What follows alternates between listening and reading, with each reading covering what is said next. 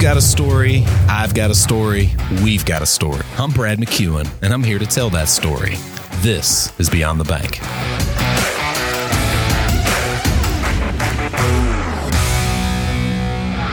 In this episode, the first of a two-part interview with Dougherty County Sheriff Kevin Sproul, the sheriff discusses his journey into law enforcement, his early days on the job, and ultimately his decision to run for sheriff.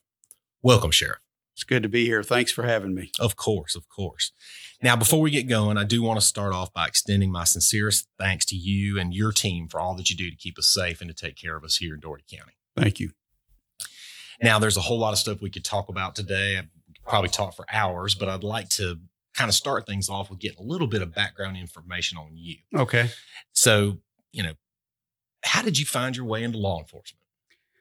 It's an interesting road. It's an unusual road and not one road that many people take. But in 1982, in March of 82, while working for a alcoholic beverage industry here in Dougherty County, A&A Beverages, I was working for Morris and Ben Adler and his family. My wife, which was my girlfriend at the time, invited me to go to a revival at her church. And on the last night, the Wednesday night of the revival, I walked the aisle of the church, accepted Jesus Christ as my Lord and Savior. And things began to change. I started viewing life kind of differently. Of course, I started to go to church. And I started praying that God could use me wherever he wanted me, I would go. And it was kind of scary, but I was enjoying my job. There was nothing wrong with my job. They treated me well. It was a great industry to work in, but I just wasn't comfortable with my beliefs, my system of beliefs that were changing slowly, being indoctrinated into the word, the gospel and things like that. Sure. And so I started praying for a job, and I received a phone call from the Dougherty County Sheriff's Office to the company I was working for, and they said, "We need to see Kevin Sproul." And I remember getting in, it was on a Monday evening. I was getting in from Bainbridge that night on my route. And all I could think about is I was speeding coming home from Bainbridge. I didn't know nothing about law enforcement. And I thought, okay, the sheriff of Dougherty County, Lamar Stewart, wants to see me. This is going to be not a good trip to the sheriff's office. So I went down there and sat down with him, with Lamar Stewart, who was a long-serving sheriff of Dougherty County. And he looked at me and said, young man, tell me about where you're at in life and what's going on. And I looked at him and I'm thinking, what is he talking about? And he said, a couple years ago in 1979, you tried to come to work here at the Dougherty County Sheriff's Office and you didn't give a good interview. And you had some history of marijuana usage in your background and we couldn't hire you. So tell me where you're at today. I said, well, I'm with A&A Beverages. And he said, just talk to me. Tell me a whole bunch of things about your life. So I get to talking and I get to the very end of my conversation and I don't know what he's asking. I don't know where he's going with this. And he says, so you don't want to tell me that you're now attending church and you've changed your lifestyle around? And I was perplexed. I looked at him and he said, I'm the sheriff of Dougherty County, don't you? And I said, yes, sir. He said, I know everything goes on in this county, don't you? And I said, yes, sir.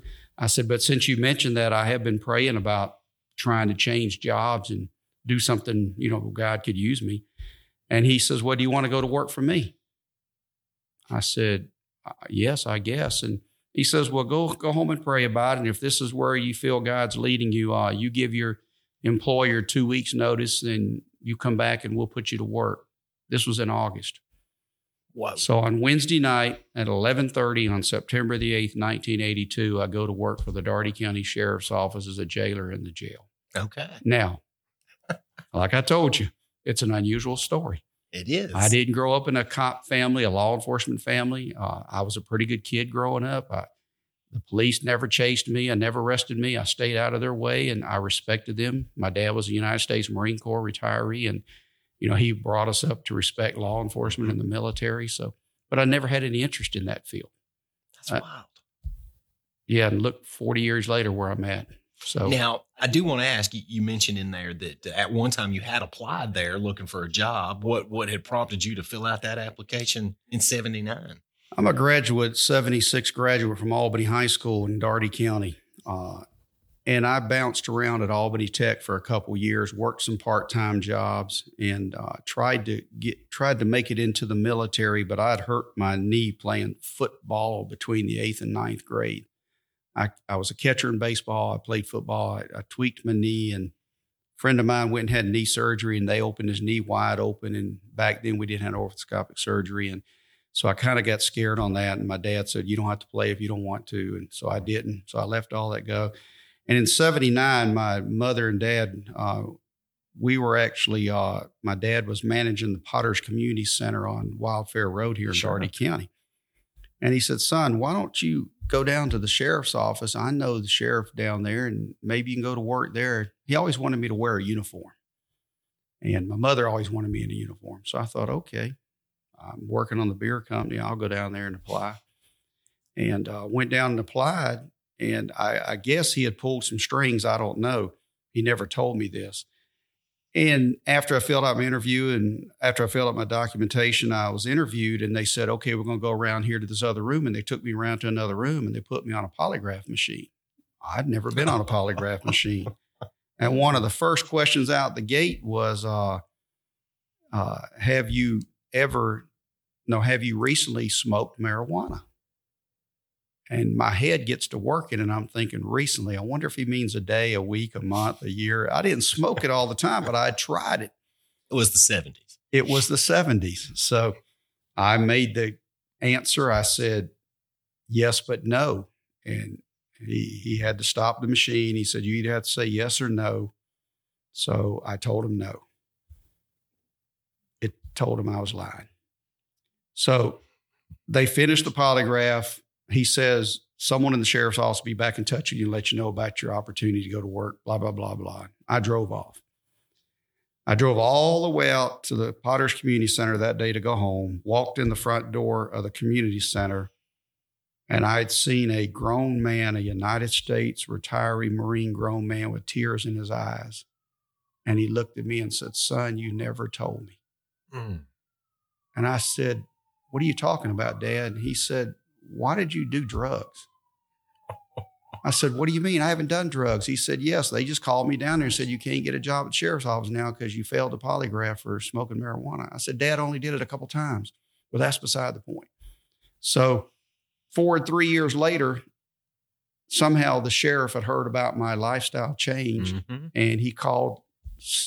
I'd been praying, so all I can say it was a God thing. People say it's coincidence, whatever. I said it was a God thing. So we'll take that. Yeah. I'm good with and that. That's where I'm at today. So, all right. Now I am interested, Sheriff. You at this point, you're a young guy. It's about getting a decent job, something you can live on, but also doing something where you feel useful. Sounds to me like you didn't really have much of an idea of what exactly you'd be getting yourself into when you went down and spoke to the sheriff that day. So talk to me a little bit about your first impressions going to work at the jail and kind of entering law enforcement. Well, I didn't really have much of a background about law enforcement, didn't know what to expect. In 1982, we didn't have the internet. We didn't have social media. We didn't have all that you see today. So you kind of go back in time and put yourself where I was at. I walk into the jail that night at 11:30. Our shift come on at 11:45. So they introduced me to some other people. They showed me the man who was going to train me. And one of the most bizarre things that ever happened at 12:15 that night, I'd only been there 45 minutes. There was some kind of commotion going on in the back of the jail. There's 5 of us men there working and one matron, a female, that handled the female inmates. They look at me. They tell one man to stay at the control desk. The other 3 goes behind a door. They get these burlap sacks, probably 4 feet long, 3.5 feet long, and they pull these big sticks out, and they wrap the straps around their wrist, and they grab the keys to the cell, and they said a few choice words, and they went to the back, and they told me to follow them. Ooh, well, these 3 guys got sticks. I don't have nothing. It's my first night on the job. I'm scared to death. So we go to E Block at the back of our jail, and they open this big panel that has these levers on it and these green and red lights. And one of them looked at me And he said, does that watch that you have on have a second hand? And I had an old Timex watch on, and I looked at it and I said, yes, I do. He said, okay, here's the deal. We're going to walk back down here, and when we point to you, you open this lever up right here. And I'll never forget it. It was the 6th cell room in E Block. We're going to go in for 60 seconds. If we're not back, you shut us in here and go get help. And I'm now shaking in my boots. And I looked at them and they said, do you understand us? 60 seconds. It's very imperative that you understand us. You go get help. So they go back there. They do this, and I look at my watch and I hit the lever, and I'm waiting. Seconds go by, and we're getting close to 50 seconds. And I hear all kind of commotion. It sounded like they were hitting everybody with the sticks they had. All of a sudden, they bring 3 males, 2 African-American and 1 Caucasian male. They bring them out into the corridor area, and they drag them on the floor. They tell me to shut the door. I shut the door. They take them up to what we used to call as a drunk tank.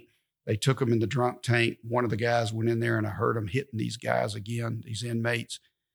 They said something about, you won't see the sun come up in the morning if we have any more problems out of you. They shut the doors. We walk into the office, and I'm almost in a daze here. I really don't know what I'm viewing or seeing. Sure. So we go in the office, they get some paper towels, they wipe these sticks off, they put them in these burlap sacks, they stick them behind the door, and the guy that was working the counter turned around and said, now, which one of y'all are going to train the rookie tonight? So he turns around and says, I got him. I never saw an incident report. I didn't see anything. The guy gives me a tour of the jail. When I get off at 8 o'clock that morning, I go home and I call my mother. I told my mother this. I said, I'm calling Mr. Adler up. I'm going back to work at Pabst Blue Ribbon. I don't know who or what this God thing is or what I've gotten myself into, Mom, but let me tell you what I just watched last night.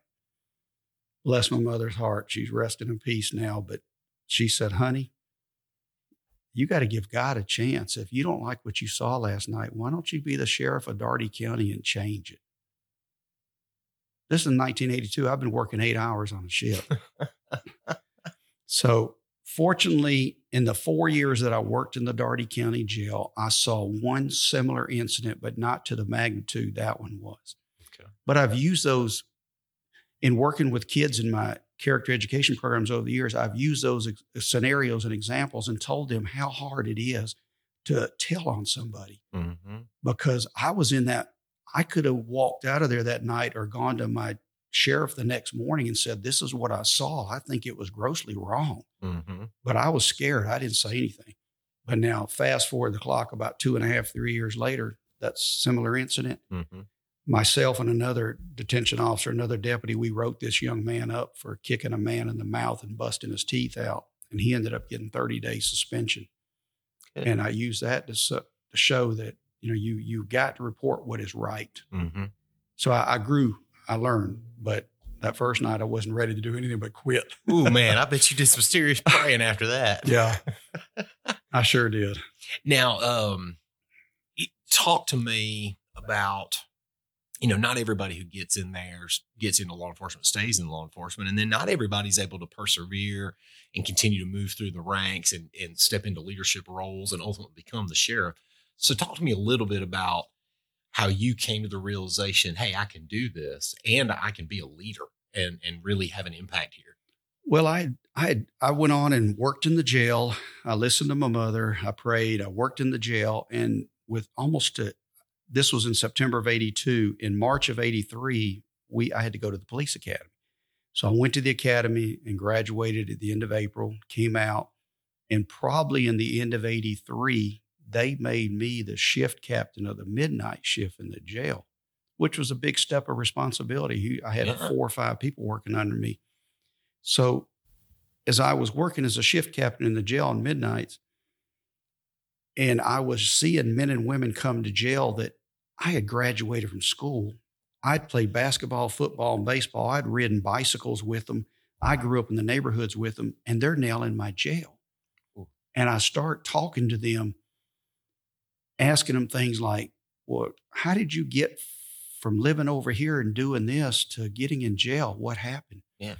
and they were sharing their stories with me. So as I was listening to them, learning from the inmates and learning from the staff, I started realizing that, this could be a possibility for a career for me. And I've always been a very attentive listener. I've been an active listener. I empathize with people. And through all that, it's made me to where I'm at today. And then of course, I went back to schooling. This is another way God works in my family, in my life. Sheriff Saba called me into his office, and I want to say it was 93 or 94. It may have been before the 94 flood, somewhere right in there. And he says, I need you to go out and pick up this lady, Miss Sarah Oxford, and you need to drive her to Atlanta, and you're going to be your bodyguard. And don't you let nothing happen to her. You understand? You're going to drive her car, and you're going to go to Atlanta. She's going to feed you lunch. She's going to pay you. And I'm trying to put this together in my head. I'm serving civil papers and warrants. I'm chasing bad guys down. I'm working the streets. I'm working the courts. And he calls me into the office, and I knew, my dad taught me you do what they say. Oh, yeah. So I respected him. I said, yes, sir. So he gave me her phone number. He said, you call her, and I'm going to tell her you're going to be calling her. So she told me where she lived out by Doublegate. I go and pick her up, and I'm nervous as I can be. I didn't have, this is a very wealthy lady. I don't have very nice clothes. I got a couple suits that I own that probably come from Salvation Army or somewhere. I'm not sure where they came from, Pennies or somewhere. And I go pick her up and go to Atlanta. And the first place we go is to her seamstress in Atlanta. And we drive through these pretty rough neighborhoods going through Atlanta. And she's telling me where it's at, turn here. And we get there. And so she introduces me to her seamstress. Her seamstress has got a TV in the living room. She said, just go sit there. There's Cokes in the refrigerator if you want any. I'll be with Miss Sarah for a little while, and then I'll be through. So I'm sitting in there. She finishes at 11:30, 12 o'clock. Sarah tells me to take her to this place up by Buckhead, up in that area. And we go to lunch. And then we shop. And then I bring her back home, get her home about 6 o'clock that evening. And she said, well, what did you think of today? And I said, well, it was interesting. I've never done this before. And she said, would you like to do it again? I said, sure. And she said, would you like to bring your wife along if you want to go bring her along? And I said, yeah, she's welcome. So a few months went by and we did it again. Miss Oxford had found out that I had started attending Albany State College or Albany State University back in 91. Mm-hmm. And I couldn't get my classes set up during the week. They were trying to make me take Saturday English classes for 4 hours or 3 hours. And Saturday and Sunday was my only days off at the time, and I didn't want to go to school. So she found out I dropped out of school, and her and her husband, Mr. C.T. Oxford, they called me into her house one night and said, bring your wife and kids. We want to talk to you. So I go over there, and they have a very nice house, and we have a son that's a couple years old, and he likes to touch everything, and these vases and all these. She said, oh, just let him run the house. Let him have fun, So Mr. C.T., he's sitting on his little motorized wheelchair at the time, little cart. And he says, Miss Sarah tells me that you were going to school and you dropped out and you couldn't get your classes set up. And I said, that's correct. He said, do you ever think about what you want to do in the future? And I said, well, I'm working at the sheriff's office. He said, no, do you ever think about when Jamil Saba decides he doesn't want to run again, would you like to be the sheriff? And I said, it's funny you said that because my mother told me if I didn't like the way things were back in 1982 to be the sheriff and change it. He says, well, I think a sheriff needs a good education. He says, so here's what Sarah and I are going to do for you. We're going to pay completely 100% of your college if you'll go back to college. I looked at my wife and, we both about started crying. And I said, well, we just had our third child and, I was playing travel softball. I was bowling competitively. And Vicki and I, my wife, she said, we can make this work. So I graduated in 99 from Darton and in 2002 from LaGrange College, never paid a penny. And there again, it's just the way God's blessed me. And by me praying in 1982 and allowing him to use me, I'm seeing all these things come to fruition now. And I'm not understanding them, but I'm seeing them come my way, you know. And then in 2005, Jamil had started his last term, his 7th term as sheriff. And toward the end of that year, he called, I was a captain at the time. He called the majors, colonel, and a couple captains into his office. And he said, let me tell y'all something. I'm not running again in 2008 for sheriff. This is my last term. I'm retiring. He said, and there was about 7 or 8 of us in the room with him. And he said, one of y'all need to get it together and decide if you want to run for sheriff. And if you don't, y'all need to let me know, because I'm not going to run again. But he said, I'm going to tell you this. If 2 or more of y'all run, I'm not endorsing or supporting anybody. I'm only going to do if one of y'all run. So, of course, we leave that meeting. And my supervisor of the courts at the time was Robert Daniels, known as Dino, African-American man, been at the agency longer than me. He was a major. I was a captain. And I went into his office and sat down, and I said, you need to be the sheriff, and I can help you get elected. I know a lot of school teachers, a lot of kids I've been teaching over the years, and with your knowledge and everybody that knows you, you're, you know, well represented in the community. He looked at me and said, no, you're going to be the next sheriff of Daugherty County, and I'm going to help you get elected. I said, no, that's not fair to you. You need to. So we kind of went back and forth, and finally he said, just go think about it. He said, you've always told me you wanted to be the sheriff. This is your opportunity. So we waited around. There was a few other individuals in the community. Bob Borden was a city police assistant chief. He was going to be the next sheriff. And then we had a couple of people in our office that was contemplating on running. And it got to the day to go and announce my candidacy and go down to qualify. And it was myself and Benita Childs and James Williams, 2 APD lieutenants or captains at the time, and myself. I ran the election in 2008, ran without a runoff, won the election, and didn't have opposition again until this past year. So it's been a great ride. So you've been able to kind of focus on the actual job versus getting elected or not. That's correct. And I've enjoyed not having to run but every 4 years. Well, that wraps the first of my 2-part interview with Daugherty County Sheriff Kevin Sproul. Be sure to tune in next time when we discuss his decision to run for sheriff and some of the many highlights he's experienced during his time in office.